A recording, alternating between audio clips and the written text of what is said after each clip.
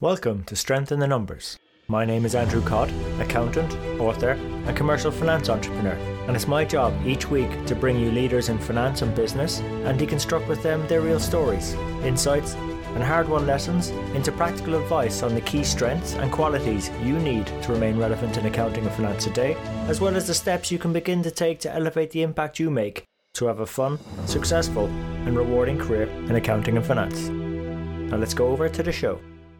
Hi everyone, and welcome to this week's Strength in the Numbers. I'm really delighted to share with you today this week's guest mentor, Chris Belchamber. And one of the really cool things about having Chris on the show this week is that he shares a different side of finance that a lot of us probably haven't had the chance to get involved with. We might have dabbled with investing in stock shares, bonds and commodities and so on. But Chris has been trading all his life and turned a lot of that knowledge into a recent book, Invest Like the Best, which is built on those many years worth of experience, but also his very popular blog at chrisbelchamber.com. So although a lot of the advice comes from the investment community, we do our best to try and apply it to the lives, the roles of finance professionals, finance leaders and finance teams in general. And some of the key topics we actually unpick together is the importance of aggressively managing risk over simply chasing returns. I think that's a very key point we shouldn't lose sight of. Also, what is System 1 and System 2 thinking? Some of you might have heard this come up before, but where we take that topic with Chris is actually on how we as finance professionals can use this awareness, how our brains operate, and actually use it to our advantage in making better decisions within our organizations. And of course, it wouldn't be complete having Chris on the show and not asking him and him sharing where the astute investors are being clever with their capital and their money at the moment. So look, hope you really enjoyed this episode. And if you did, you can find out more about Chris, key quotes, detailed timestamp show notes, transcripts and more at sitnshow.com. And we really appreciate you tuning in today. So that's enough from me. So without further ado, over to Chris and the show. Chris, welcome to the show. Hi, Andrew. Glad to be here. It's our pleasure to have you and really excited to share you with our audience because they might know it from previous conversations I've had on the show with other guest mentors, but I did have a fascination with financial markets and investing when I was younger. But then I got too stuck in accounting on my journey. But I suppose in terms of your career journey, I'd love if maybe you could describe how you got to where you got to before we go into the rest of the interview. Yes, I was a mathematician coming out of college and wasn't sure what I wanted to do. So I started out doing two jobs at the same time. I was an actuarial trainee and a computer programmer. I enjoyed the computer programming, but I got distracted when I reached the investment part of the actuarial training. And I knew that this is what excited me, what I wanted to do. And that drew me into Big Bang in sort of 1986 when London went international. And so it was a really good sort of time to be involved and to get starting. So I never really looked back. I think a lot of our audience can relate, maybe falling in love with the numbers and the techniques and understanding how businesses work and where value comes from and stuff like that. But before we jump into some ideas on that, I just want to get a sense of when you were going through your career, you probably experienced a lot of economic ups and downs, and the expression change is constant. Is there any point during your career that particularly stood out that was quite memorable, had a big impact on you? Yeah, 1987 was certainly a fascinating time. The first one. Yeah, and I was an options trader. I've never really been that comfortable being short options. I always think about that. So I was always worried about tails, as they call it. And so fortunately, I wasn't short options, but actually some people near me were, and they got taken out. Yeah, it was pretty rough. 20% in a day is unusual. Yeah. So, and so new into your career. That must have been quite scary. Yes, yeah, that's right. And I was newly on the trading desk because I really was an analyst to begin with, but that was when I started trading. So I was on the trading desk at that time, writing a book as I was trading, which is crazy. And actually the cameras were actually in the company I worked for at the time, Credit Suisse First Boston. And I actually saw the cameras. They did a show on TV afterwards, which was actually in the office. And they had this picture of the trader saying, well, the offer is this and the bid is. It certainly makes you think. Yeah, and it was quite amazing because myself and another analyst had actually gone round. We'd produced a paper in the summer of 1987 saying, you need to be careful about equities. How about selling equities and buying index-linked gilts? Just hedge yourself up a little bit. So we trolled around all these institutional investment houses, and as is typical when that is the equity market is so powerful, no one will listen. So we went in and we had so many people, big investment managers of institutions, and no one would listen. It's funny how everyone just gets caught up in the moment and gets anchored to recent conditions. And once you're in that behavior, just things won't come out. So unless you have a discipline where you're saying, okay, let's be honest, what is the prospective return here? And able to analyze that and say, okay, it's a nice trend, but look at the territory we're in. And you would think that a lot of asset managers would look at it that way, but I think people get very caught up in the near-term price performance and don't want to move away. I love them to get into some of these things because you wrote a rather excellent book packaging a lot of those experiences in and making sense of it all. Like with that example, it's a very good example of recency bias and then the loss aversion as well. There's so much in your book I would just love to unpick with you. I don't think we'll have enough time, but we will share your contact details at the end so our audience can follow up with you. But I suppose in terms of the key themes from your book, I really appreciated how you called out that we need to aggressively manage risk. Where were you coming from when you talked about that? I think it's something that, I've always been aware of when I talk to people, that people don't really think enough about risk. Whenever you talk to people, they will talk about, oh, I picked that stock and it went up 50%. I'm a genius. They want to talk at least one. They always want to talk about their returns. True. And all of us occasionally have a good return on something or our portfolio. That's just part of being involved. The market goes up and you're long. It's a great feeling. But the point of investing is to end up way ahead over 5, 10, 20, 30 years. That's what's important. And if you got all your money in the stock market in 1987 or March 2000 or September 2008, you're going to lose a lot of your money and it's going to be an awful struggle to get back. And in one of the chapters, chapter 6, I analyzed the dynamics of compound interest. It's not that complicated, really, but it's so important and people don't think like that. They don't think that actually, if you're just trying to compound at 4%, say, which is a very modest objective, and you lose 20% in a year, to get back to that compound 4% the next year, you have to make 35%. You have to make almost double the gain just to stay on a 4% track. The easier way is to avoid that 20%. But people think like that. The book is about how to invest like the best and what the best investors do. All of them, without exception, think the priority is risk. I think that I start that chapter, which is chapter 5, about what are the principles, and I use Warren Buffett and Seth Klarman. And in their 2 quotes, they use the word never 3 times. Never put return ahead of risk. And that's pretty emphatic for guys who've compounded 20% for decades. That shows where their priorities are.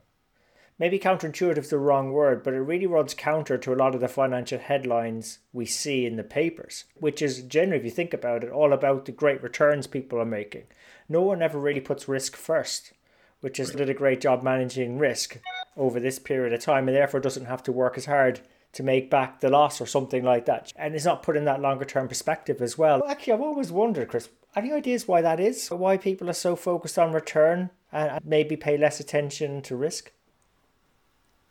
I think it's just behavioral. People Just want think about- something that's exciting. So someone's getting rich. I could get rich too, and I could get rich quickly. Those are behavioral triggers that people just can't avoid affecting them. And so it's great for the media. It's great if you're an asset manager selling. You can say, oh, we made 20% last year. Those return numbers can be very dangerous. I mean, in the book in chapter 4, I talk about John Meriwether Long-Term Capital, and he made 300% in 3 years. Had, I think, I don't know, about 10 Nobel Prize-winning scientists on his team. He had a fantastic reputation and everything. And more or less, most of his clients were investment professionals from across Wall Street. Most people thought, I just don't have to worry. This guy's going to make 100% every year. Yeah. And people just get caught up in that. And then, of course, in a few months, he goes bankrupt because they're just so obsessed by the return, not thinking about the risk. And I actually met John Meriwether in 1997. The head of the European office of long-term capital management spent a day with me. I was on the JP Morgan proprietary trading desk, and I didn't realize it, but they were looking for someone to join them. And so we spent a day and we got on pretty well. And then he invited me, why don't you come over and see our shop, which was a fabulous office, of course, in Berkeley Square, just off Regent Street. So I wandered over there and I sat down and we started talking and said, oh, by the way, here's John Meriwether. Would you like to meet him? Goodness. Okay, yeah, that'd be nice. We sat down and we had a long conversation. Clearly, they were looking for a partner or something like that after 3 years of 300%. And we talked a lot. But it was interesting that when we talked about risk, the energy in our conversation suddenly took a dive. Oh, interesting. Yeah, it turned out, and there's a lot of links about what was really going on at long-term capital that I didn't really know, that I sensed the energy on the risk thing. It turns out they had $4 billion in capital and they had $125 billion in positions. So they were leveraged 30 times.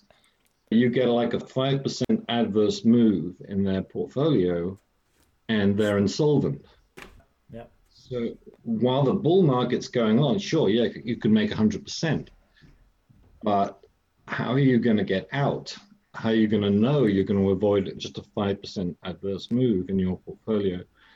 In retrospect, now that I read what was actually going on, it was an accident waiting to happen. But you had all experts across Wall Street invested in this fund.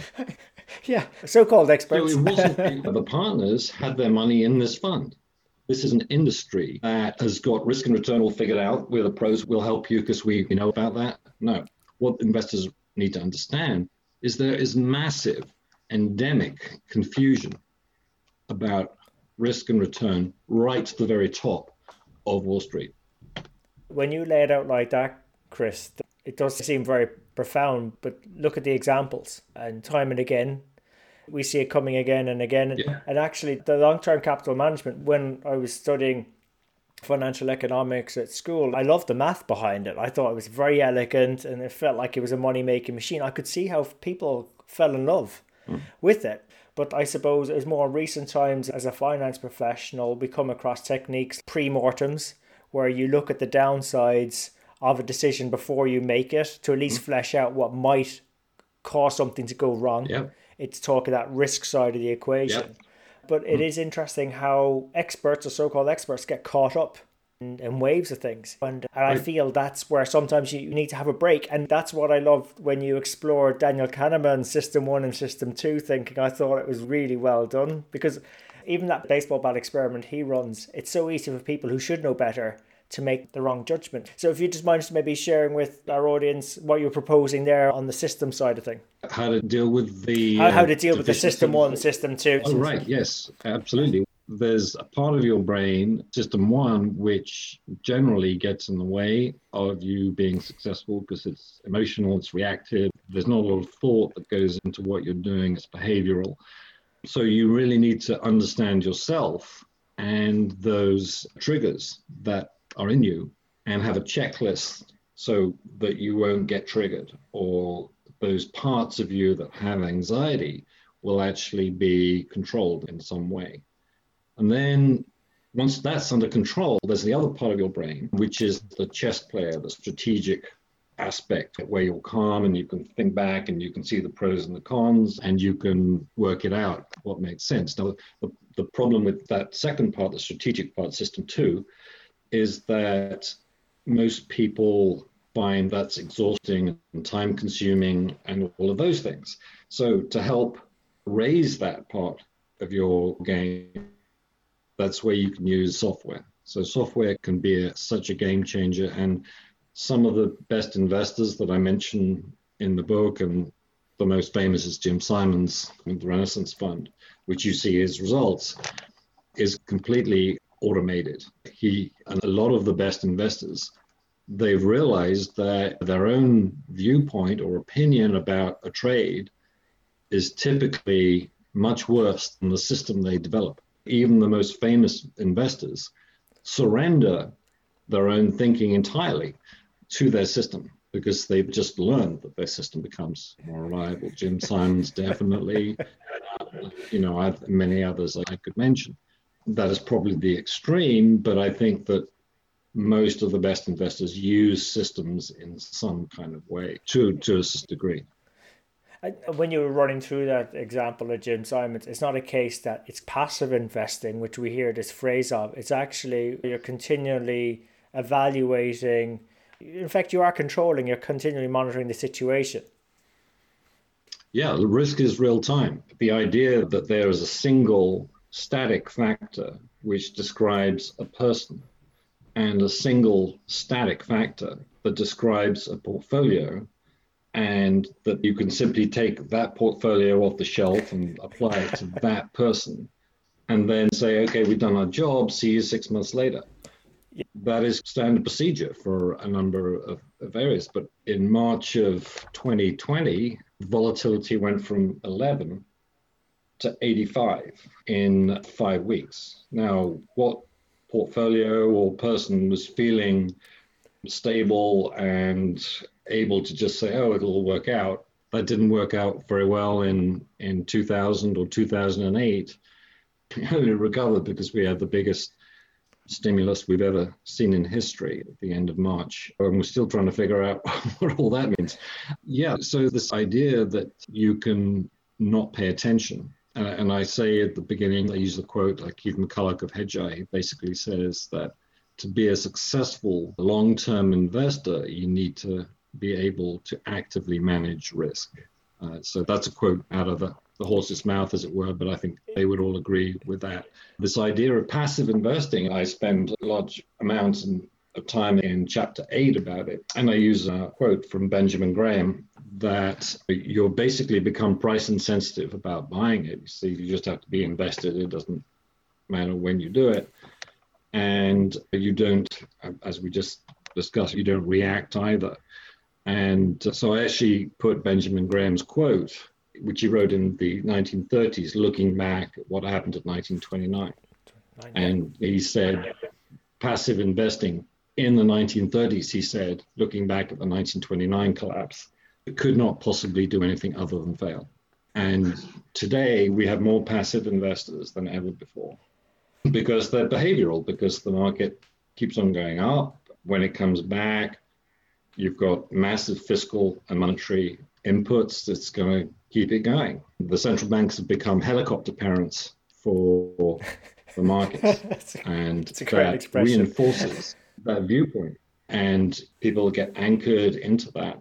And great, actually, you can trade that very well, but you need to know at the same time that you need to have a time horizon that makes sense for what you're doing. And you need to realize that if you're a passive investor, you have a very long time horizon and you're not going to react. Now you can do the sums. Okay, I buy a bond yielding 0.6 for 10 years, which is where the 10-year treasury got to. And you can say, is that going to make me rich?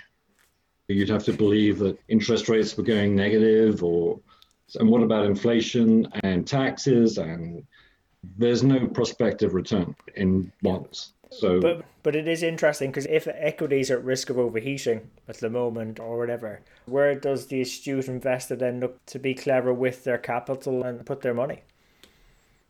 there's always somewhere to go. Money will always go somewhere.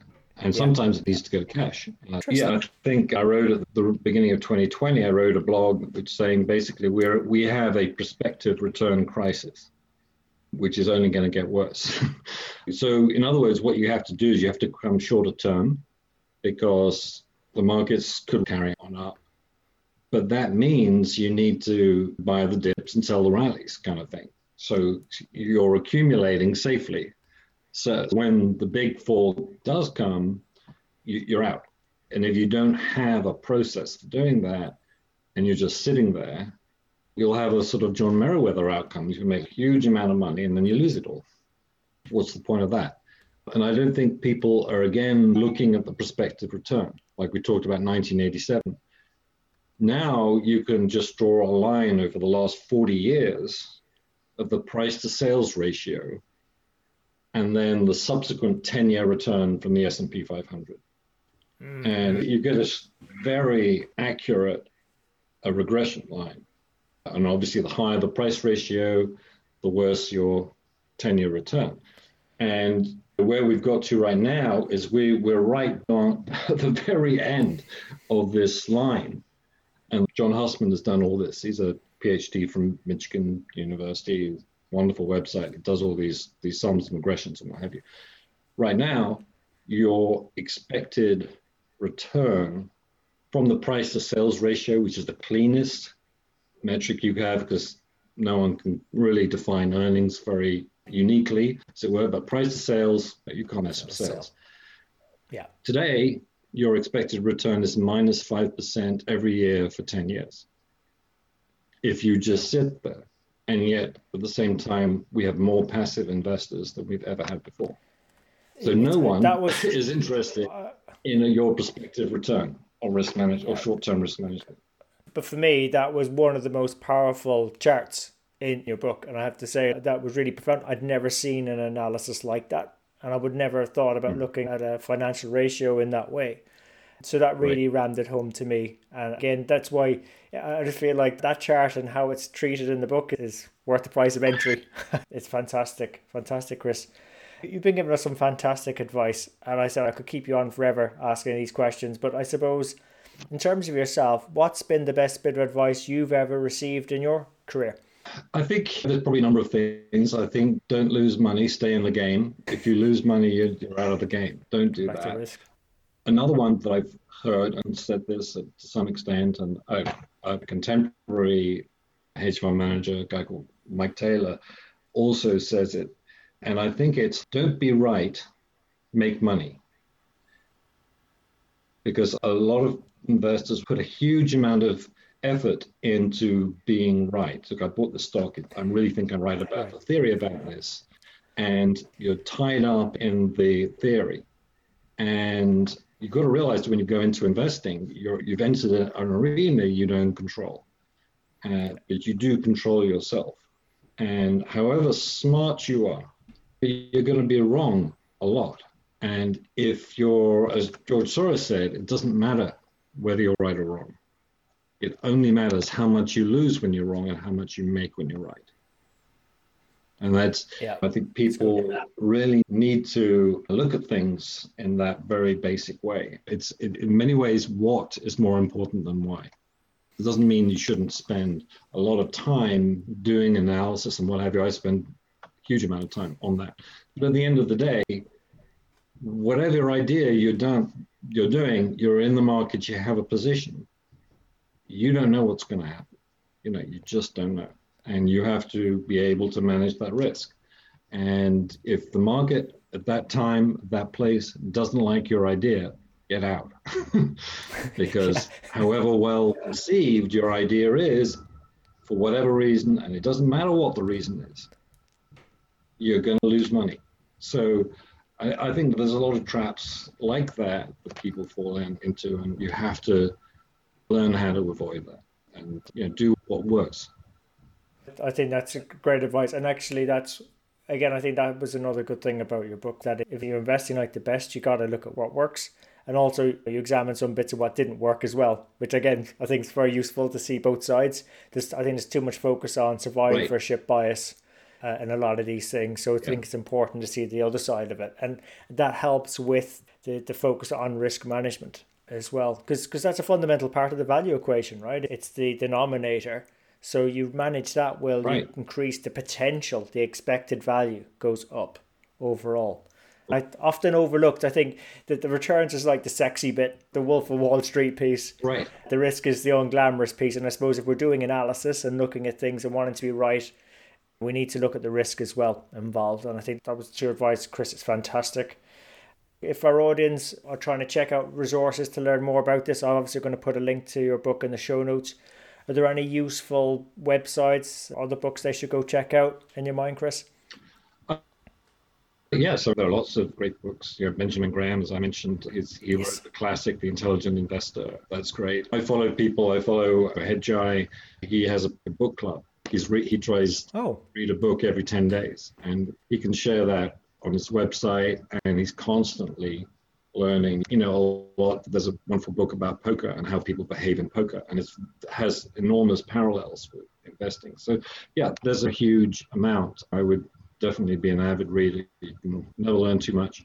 I basically write a lot of blogs, and very often I use other people's intelligence as well as my own. So that's on chrisbelchamber.com. I've just started an Instagram site, which is investlikethebest.book, and that is going step by step all the way through the book, all the insights, and mixing in some other things as well, which will. Oh, interesting. So that's a really good resource for taking a quick overview of the book without having to read it, although reading it is better.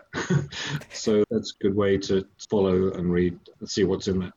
Yeah, so that's it. I'm on LinkedIn. I'm very prolific on LinkedIn. And that's basically where you can find out more. So look, I'm going to do my best, Chris, to capture all those links, put them into the show notes. And interesting about the Instagram one, I'd love to hear how you get on. I've always got mixed emotions about Instagram. Right. I'm not a big user myself, but I know a lot of our listeners are using it more. So again, that's something we should get more onto as well. But thanks for those tips. Look, I really enjoyed our conversation. We've only skimmed the main areas of the book. There was so much more in there. But in terms of wrapping up, would you have any parting thoughts for our audience to consider?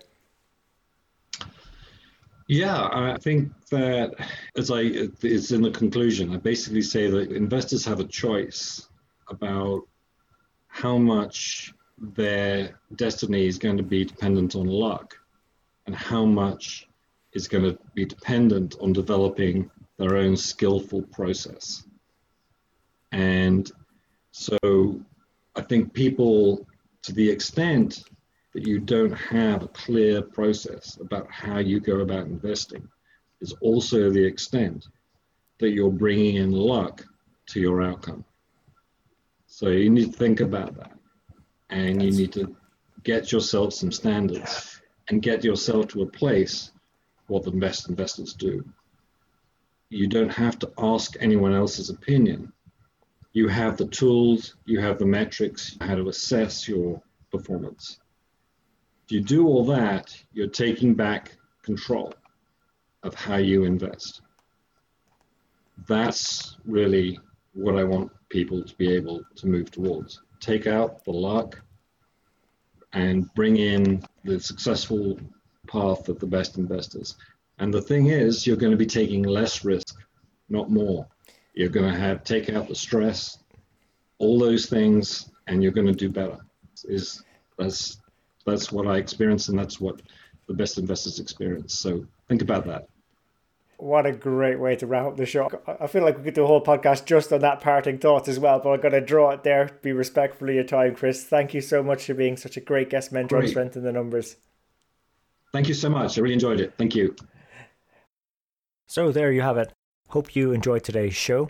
If you'd like to know more about our guests today, their bio, and follow up on the resources mentioned during the show, you can find all the relevant links and more at sitnshow.com. There you'll also be able to get access to earlier shows, read the latest blogs, There's also an opportunity to subscribe to our newsletter, which will give you heads up as to when the next show is coming out, latest events, news, and anything that's going to be relevant to help you have a fun, rewarding and successful career in finance and accounting. And just before you go, we really appreciate your feedback. If there's something we can do better on the show, something that's not working, or something you'd like to see, even a guest you'd like for us to invite onto the show, someone who you think might be able to benefit you more and also the rest of our community, please let me know.